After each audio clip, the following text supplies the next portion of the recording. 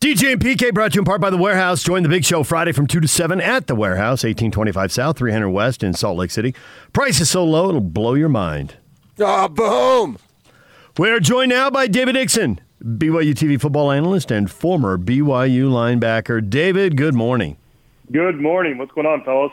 Well, there's a lot of stuff going on. However, there's not as much stuff going on with BYU as there has been going on.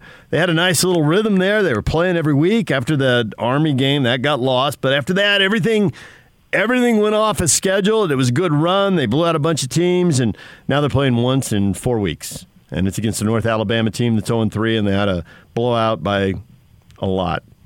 So what are you looking for in this game?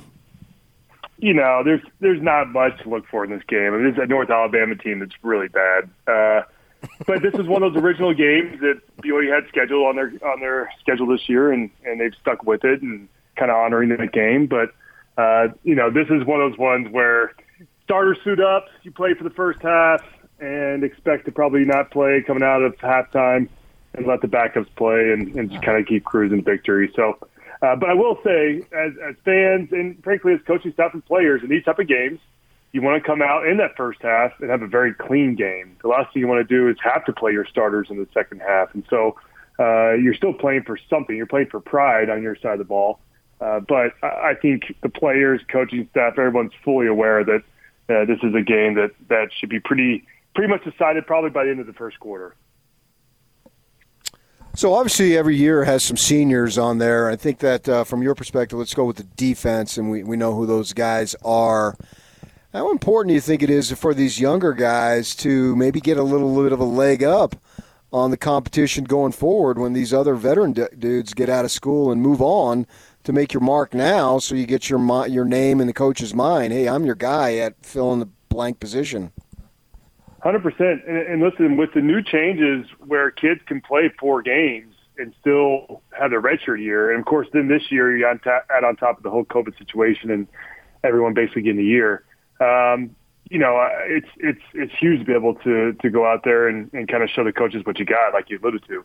And so it's just more opportunity. I mean, for the starters, they're like, this game's a throwaway game. But you're right. For the young kids, it's like, hey, this is my Super Bowl, right? I mean, here's a chance for me to actually play some meaningful minutes there in the second half and get some game-like reps and you know, have what it feels like to play in a real game versus playing in, obviously, practice scrimmages. So for some of these guys, it's a big deal, and they're preparing to be out to play this week, and so they're excited. So I think it goes both ways. And frankly, I remember being a senior, and you get excited for these younger guys, right? I mean, these are the guys that are on the practice squad during the week that are you know, they don't get a lot of praise, obviously, during game time.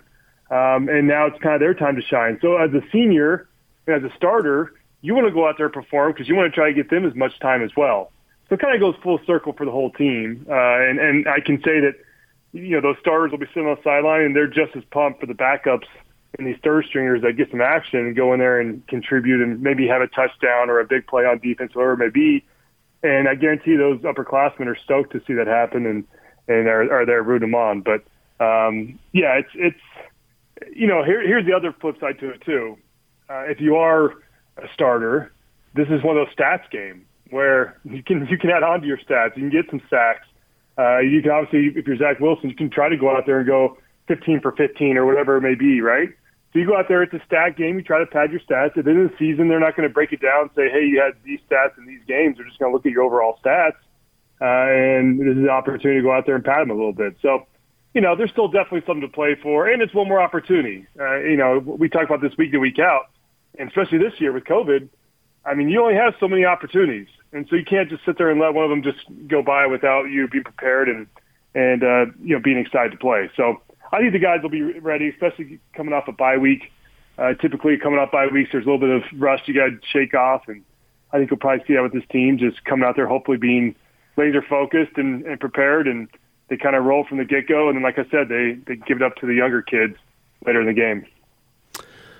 So as a scout team player, how often Were you on the scout team early in your career, or were you were just the man? He's David Nixon. He didn't know scout team, you idiot. That's what I said. Was he the man? Hey, listen. I wasn't scout team at BYU, but I was practice squad in the NFL, so I felt both sides for sure. So I'm just curious how often a scout team player is allowed to tackle somebody. What is the window? I mean, there must be some early season scrimmage where you get to. Most of the time you're doing the other team's defense and scheme, and maybe a DB can show his skills because he's allowed to break up a pass.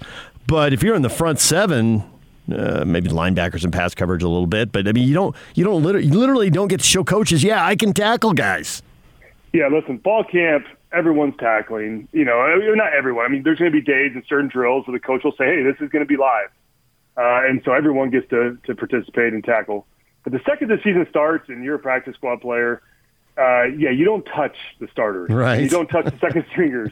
I remember a couple instances where, the thing with the practice squad, too, is they don't play on Saturday, so they're not banged up and they're not tired. In fact, they got a nice little day off when all the other guys were playing. So you show up to practice the next week and these guys are out there just running around. They got full energy and you're still trying to get over a bum ankle or some other injury that incurred during the game. And anyway, sometimes they have a little bit too much zest for life.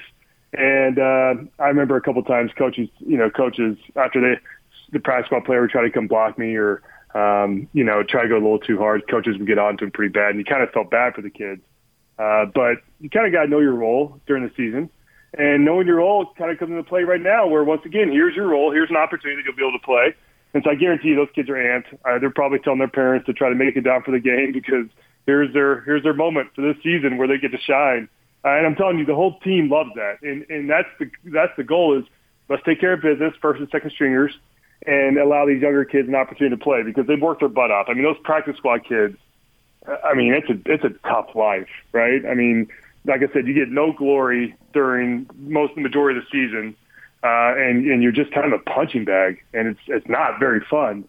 But even more, all the props for the kids that stick with it the whole season. But there are some games typically in every season where they do get to shine, and this is one of those this week. So, I mean, that's the exciting part. You get to see some of the younger talent and get those game reps. And, of course, you're starting to try to build that base for next season now that we're getting towards the end of the season, which is crazy to think about. So the fact they played 7 weeks in a row under this world in which we live in is just absolutely awesome. Everybody would agree with that, particularly when we see teams here locally that aren't on the field at all yet. And so they've got this bye this last week. That's not unusual. You would think that that's something that happens just about every season, at some point. And this time it happened to be in November, you get the bye. But my point where I'm going with this, and you got the game this Saturday, and that's fine, and they should win. We all know that. But I'm concerned going forward about the next 2 weeks of not playing. That's where it gets really weird as far as what we normally would see. And then you come back, and I suppose you can compare it a little bit maybe to the end of the season, and then if you play in one of those early bowl games, I guess, and so maybe I'm making too much of it. But I'm concerned about being able to keep the rhythm of the team and the flow and all that stuff over these next 2 weeks after this week. Do you think it's crucial that they get a game in maybe a week from Saturday after Thanksgiving? And then how about the Utes, David? Yeah, so there's a lot to discuss here, obviously, right? I think we touched on it last week as well. I think you got to find a way to play. I mean, these players are hot, and it's a team that's shown that they're taking care of business. They're playing up to all their opponents and taking care of business. And so I think you want to try to give as many opportunities to showcase their talents.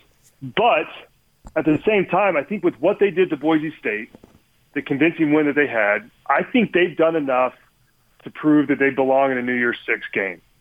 And here's the thing about the New Year's Six game. That payout for BYU is huge.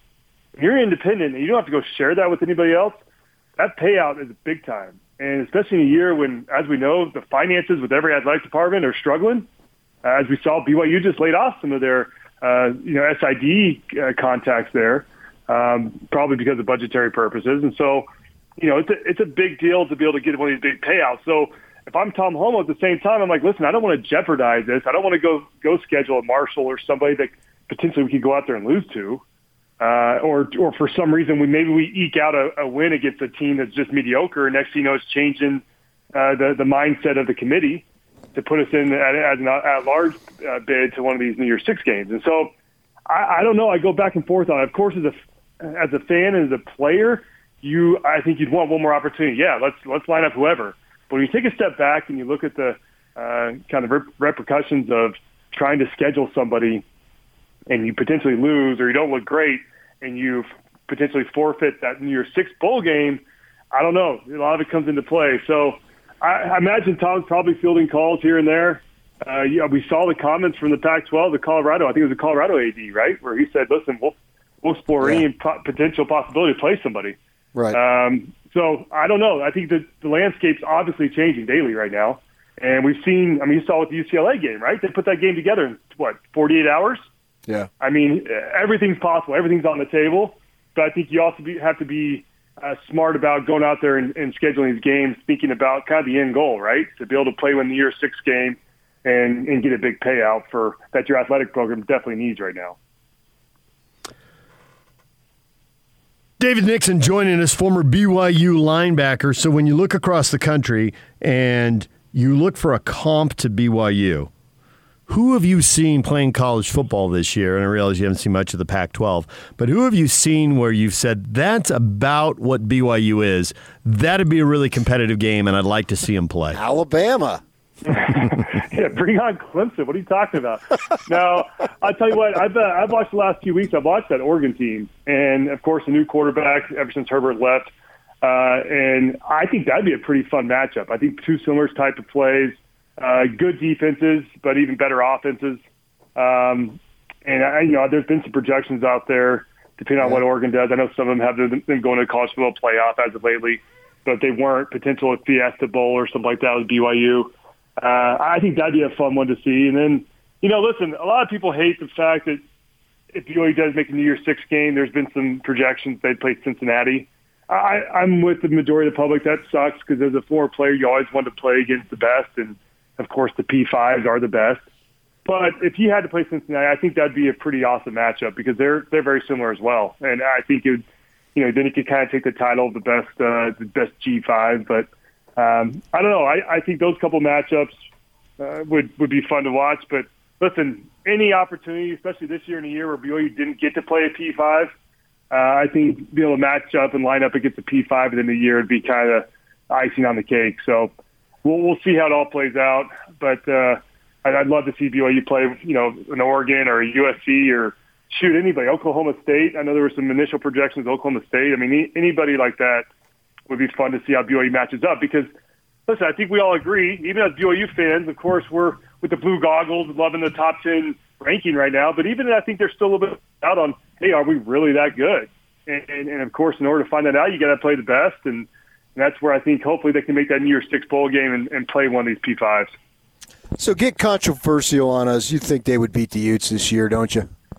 100%. Yeah, 100%.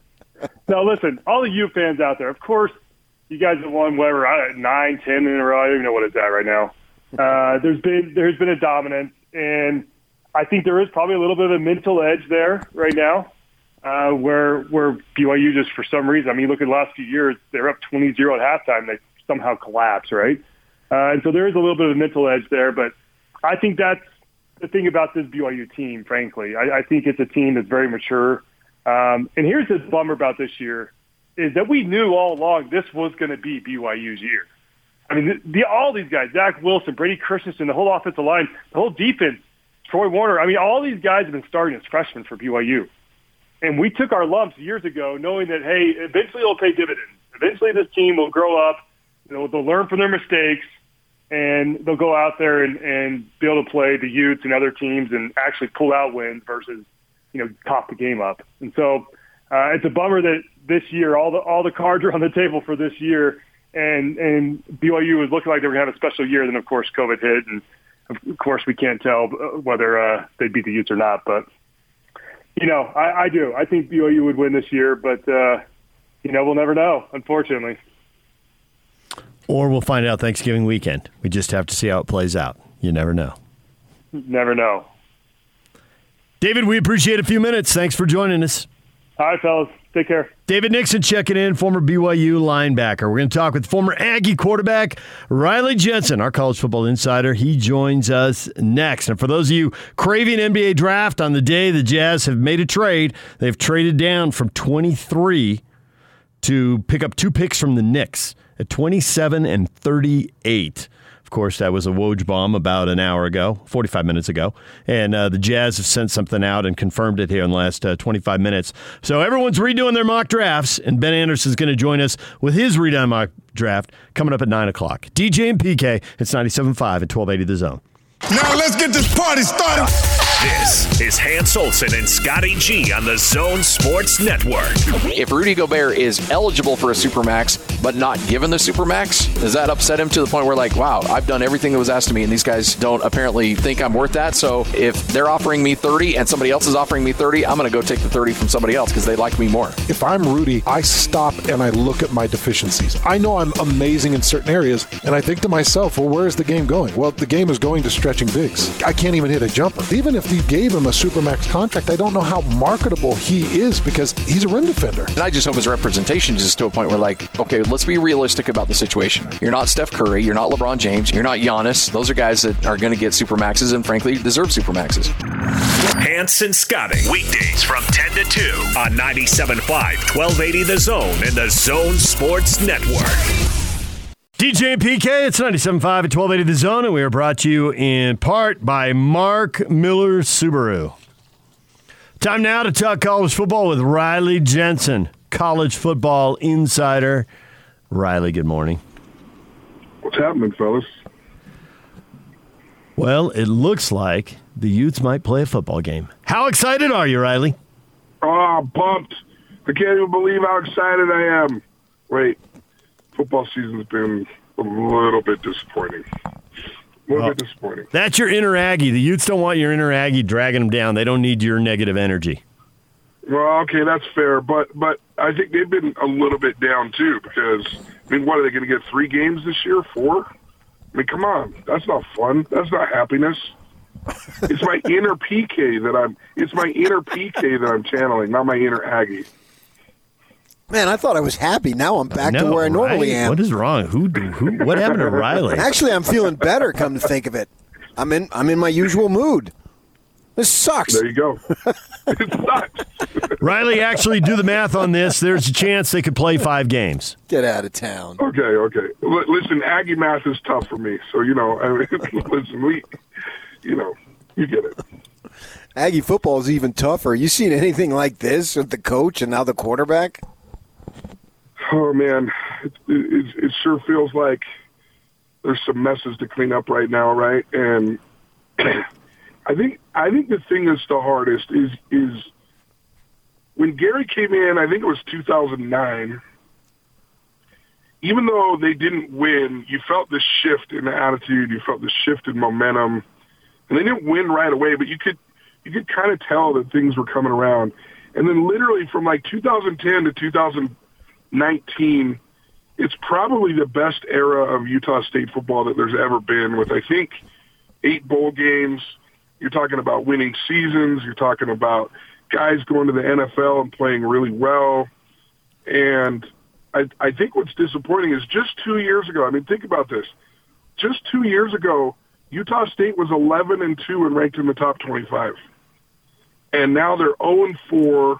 We have a pandemic. Our pets' heads are falling off. I mean, there's all kinds of negativity out here.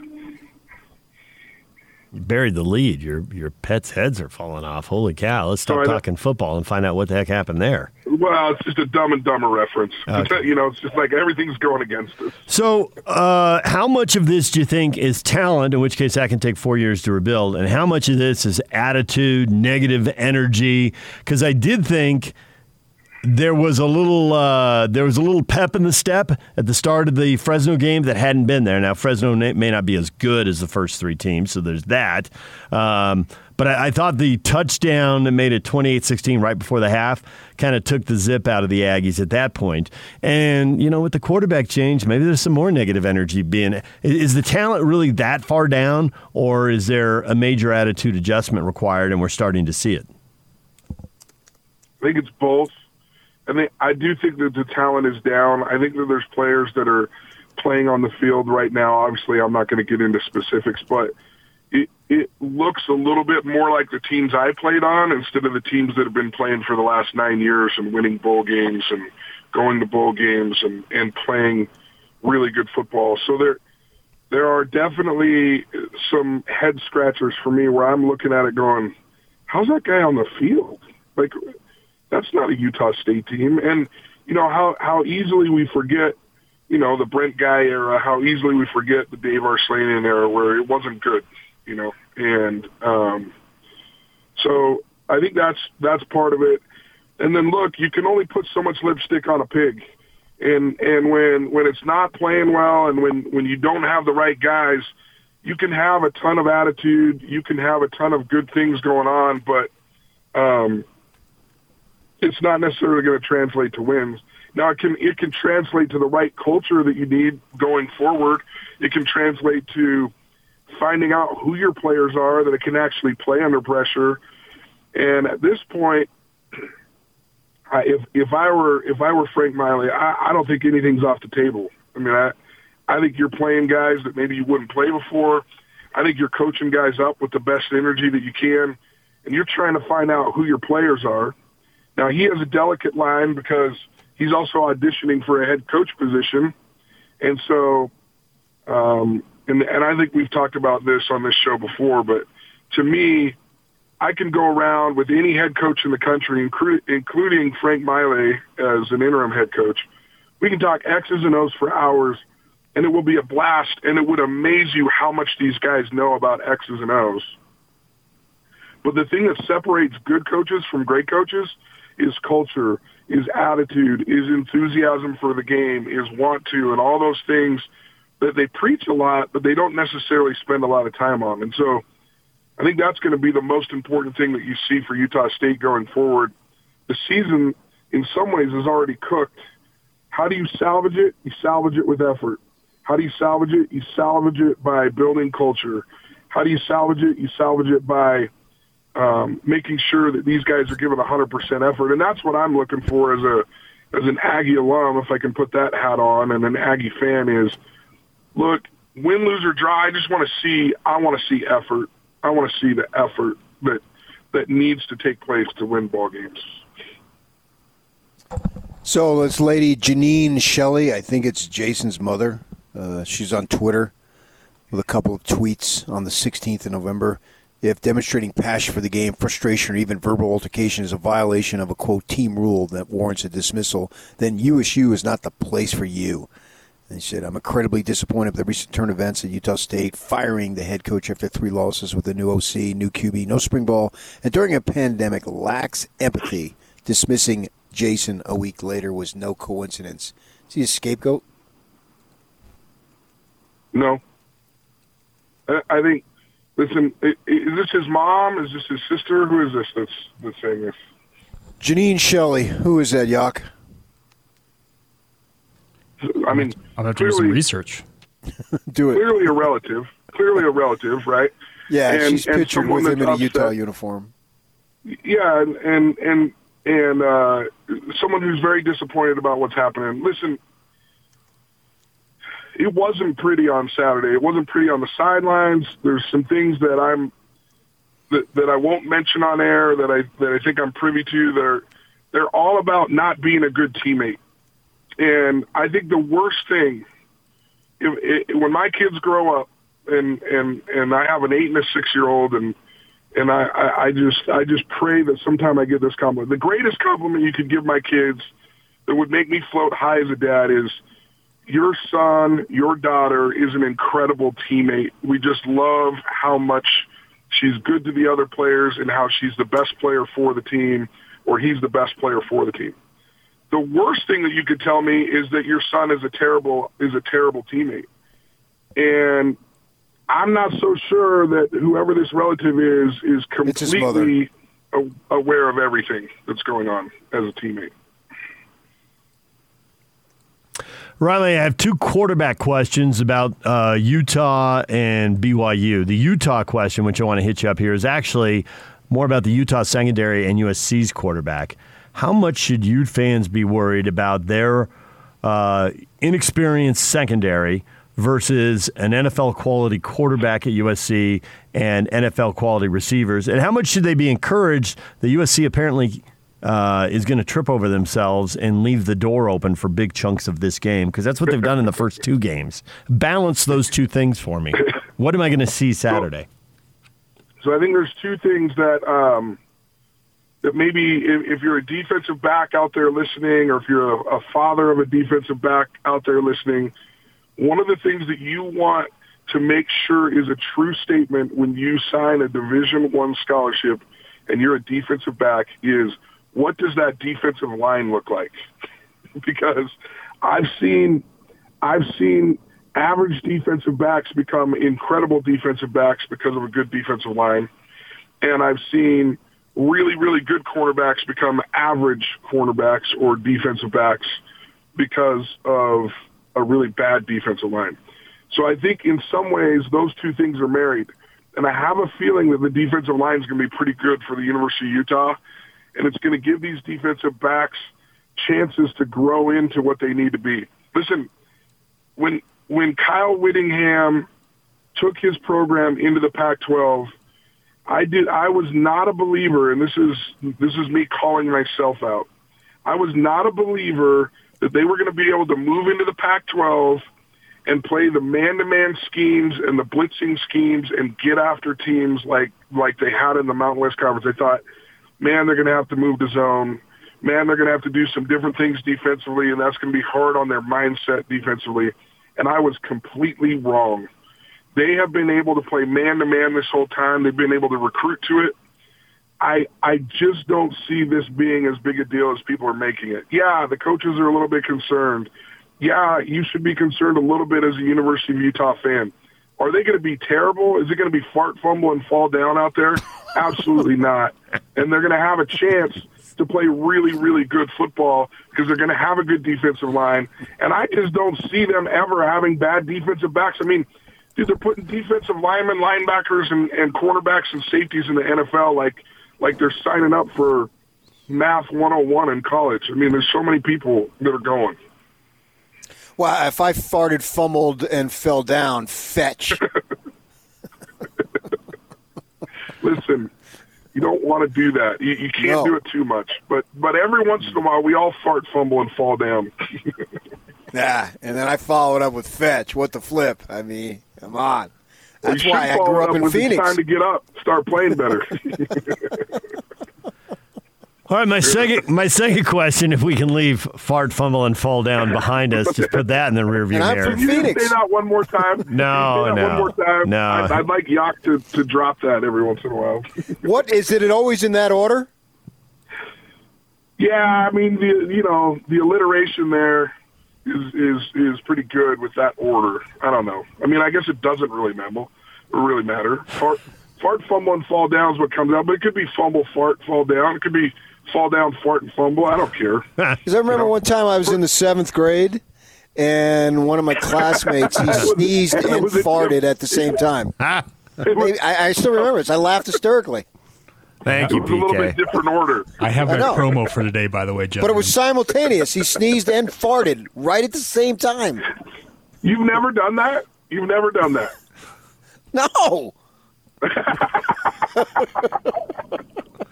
I'm guilty as charged. I've done that before. Wow, what a convergence of bodily functions. No, I've never done that. I mean, if we want to get off on bodily functions, is there anything better than a sneeze? I mean, dude, there's something about a sneeze that's awesome. Maybe a couple of things, but I'll let that go.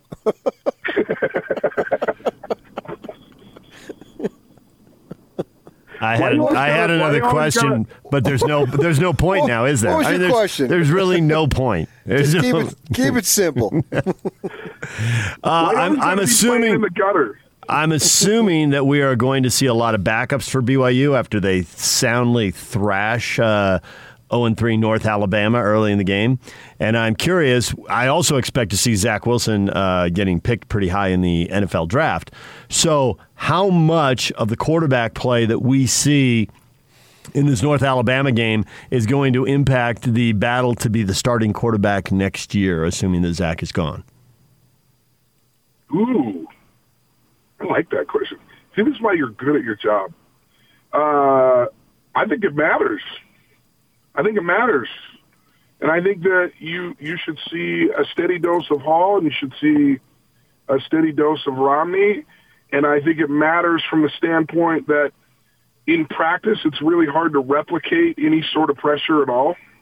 And I think when you play Division I quarterback at Brigham Young University, you're a person who demands a high level of play out of yourself. And I think those two will feel the combined pressure of just playing good football for their teammates, but for themselves. And I think it could be really revealing for the coaching staff going into next year. I think that's a really good idea. I think that's a fantastic idea. Well, we'll leave it there then, although I know what's going to be the talking point from this segment in the long run. Thank you, I think, guys, Riley. Just every once in a while, if you fart, fumble, and fall down, you got to clean up the mess and you got to move forward, okay, guys? So just get up and go. Well, if it's in the winter, move to Phoenix. Riley, we'll talk to you again next week. Thanks, guys. All right, DJ and PK, that is Riley Jensen, our college football insider, offering up a nugget for Ute fans, a nugget for Cougar fans, and a whole lot of thoughts on the Aggies there. When we come back, NBA draft is tonight. Jazz have already made a trade today. If you haven't heard about it, we'll get you up to speed. Ben Anderson's going to be here in 15 minutes, and we'll try to figure out a new mock draft for the Jazz and who they might be after. Stay with us. Let's go! The Big Show. It's a big deal! With Gordon Monson and Jake Scott. For Basketball Insiders, he is Eric Pincus. Jordan Clarkson is a free agent, and as you know, he was extremely key to the Jazz having success last year, and his role off the bench was desperately needed. How hard do you think it's going to be for the Jazz to retain him? How painful will that be? If they're serious about keeping him, then I feel like $13, $14, $15 million a year in that range is reasonable. That's not bad money right now. I don't know where his mind is and what he wants to do, but to me, I feel like $15 million a year is about right to make sure he doesn't leave and take a short-term deal in free agency. The Big Show, weekdays from 2 to 7 on 97.5, 1280 The Zone and The Zone Sports Network. DJ and PK brought to you apart by Zero Res. Put your best foot forward with the Zero Res Clean before the holiday season. Clean in November. Make a food donation to Zero Res, and they'll clean a fourth room for free. Forwards or backwards, Zero Res. It's the right way to clean. Call them at 801-288-9376. Well, PK, we got to get to the NBA draft, and the Jazz made a trade this morning. Yeah. We got Ben Anderson coming up next to discuss that as the Jazz trade the 23rd pick. Get rid of that, but they get 2 picks back, 27 and 38, so they'll get another young player into their, at minimum, I would think, into their G League team and see if they can develop them, and maybe that'll help them. Well, we will get to that in just a second. But and what's good about that is the 38, so we don't have to stay up all night. Nice. 58. Please, another hour? Come on. Oh, jeez. Go to bed, man. But I think we have to make a little time here for something that we didn't know in the last segment. And Yak, just as we went to break, let me know that Tom Holmoe's out there trolling people. Now, it's low-level trolling. He's not really being mean about it because he's the AD and he's got to be responsible. But he's taking shots, and it's funny. And it's also true. Folks, you scheduling gurus are slow this morning. Must have slept in. And he's got people scrambling. People are tweeting back at him. Help, Tom, meaning. My favorite is one says, I've got Ohio State's AD on the line. Can I patch it in?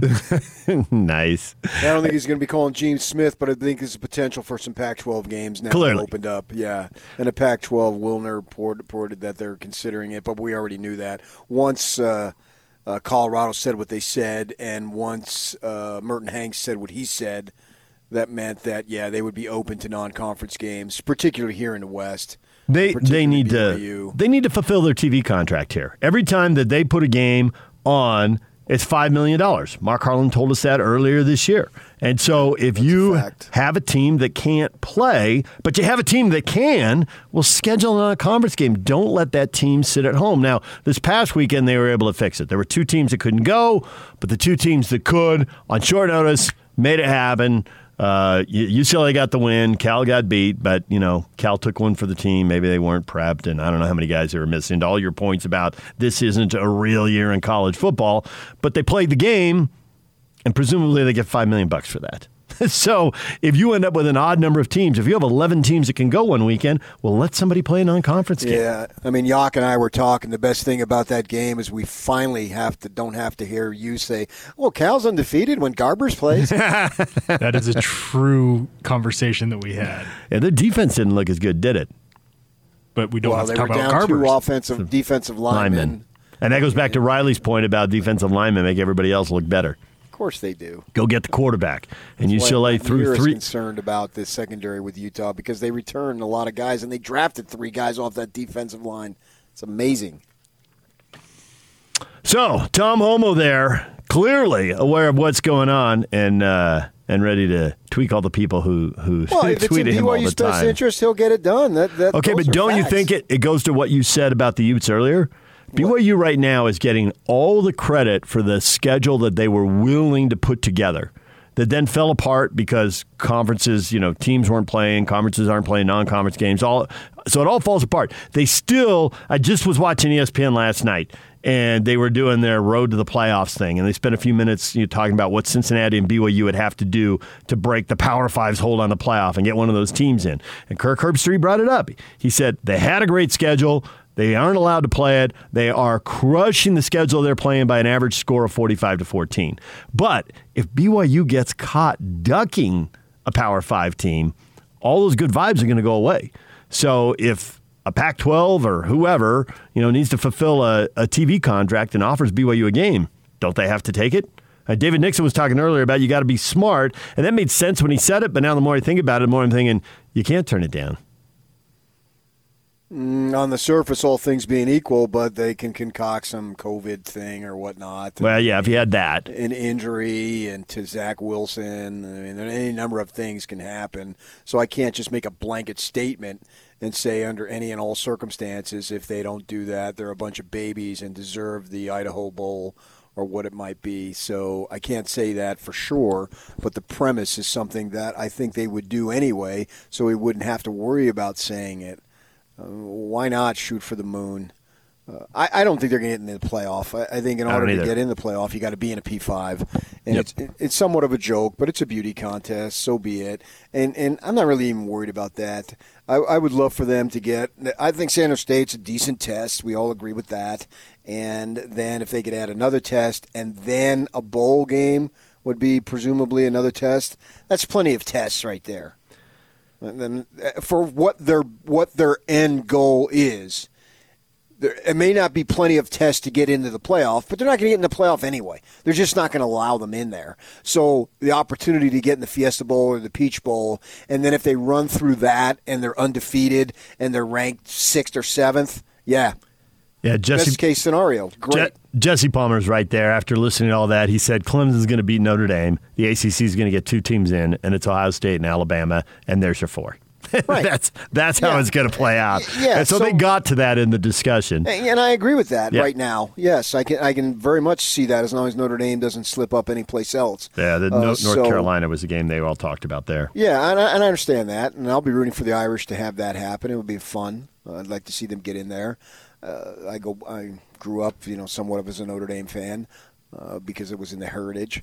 So that'd be great. But that they're not going to allow BYU in. So what's the best case scenario for BYU? Is to get in, add a game, beat that opponent, beat the Aztecs, and then get a game in one of those high-level bowl games, win that.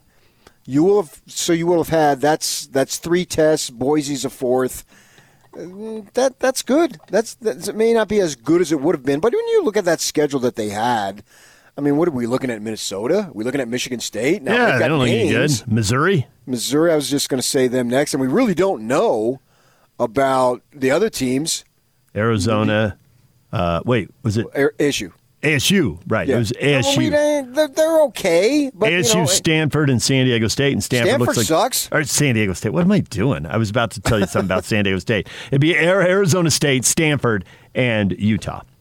So I could argue if they get another game, if they get a decent bowl, I can argue the 4 tests really not that much different. And I think David Nixon's absolutely right. Everybody was pointing to this season. We thought they were going to be good because they paid their dues. They took their lumps by starting all these young guys, and now they've got all this experience. And so here they are, and away they go.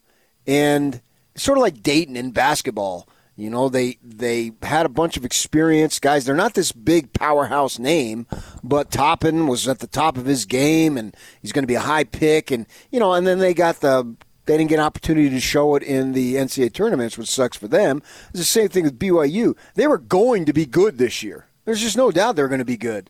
It was going to be the best team Kalani had with his guys, not the first year when he took over for Bronco with Taysom and Jamal. And so with that in mind, if they can add one and the bowl and win these games and go undefeated, that's a really good season. Pat them on the back, away you go, and hopefully for them, go cash in on it on recruiting. Minnesota, Michigan State, Missouri, Stanford, Utah, and ASU. Those 6 teams are combined 4-12 right now. Well, it's an unfair thing to put ASU and Utah in there because we don't know. Utah's of that 4-12. Utah is 0-0, and ASU's 0-1. So. Right, with a 1-point loss on the road to SC. So they might have been good. They may still be good. And in my mind, they'll be good enough because they weren't going to suck that bad to where picked second and third in their division. They were both expected to be at least in that 8-win territory, if not better. Right now, Missouri is 2-3, and Minnesota and Michigan State are each 1-3. Stanford's 0-2. So that's where they sit right now. All right, the San Diego State note, if you're a BYU fan and you want to start scouting that San Diego State team, they are playing Nevada, and that game, PK, got moved into the SEC time slot. So Saturday, good for them. Saturday afternoon, Channel 2. Exposure for the Mountain West. Absolutely. Well, great. It's awesome. I view myself as a little guy, so I want to see that. I'll be watching that game for sure. Will Romeo Doubs do it again? Nevada's receiver, he looks really good. 8 touchdown passes, and most of them, he runs post patterns. They hit him 50 yards downfield, and he'll go up in between 2 guys if he has to. Or he'll just run behind everybody. Romeo, wherefore art thou? Right? In the end zone. He is. He had a toe-tapping catch last week on the back line in the end zone. It was very well done.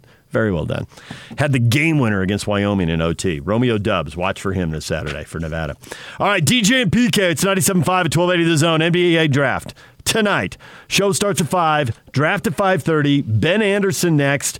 Utah Jazz writer for KSLSports.com. He does the Jazz pre-half and post-game shows here. You hear him on The Zone. His mock draft. He's got to tweak it now. He'll have an update for you after the Jazz trade pick 23 to the Knicks this morning for 27 and 38. Ben Anderson next. Stay with us.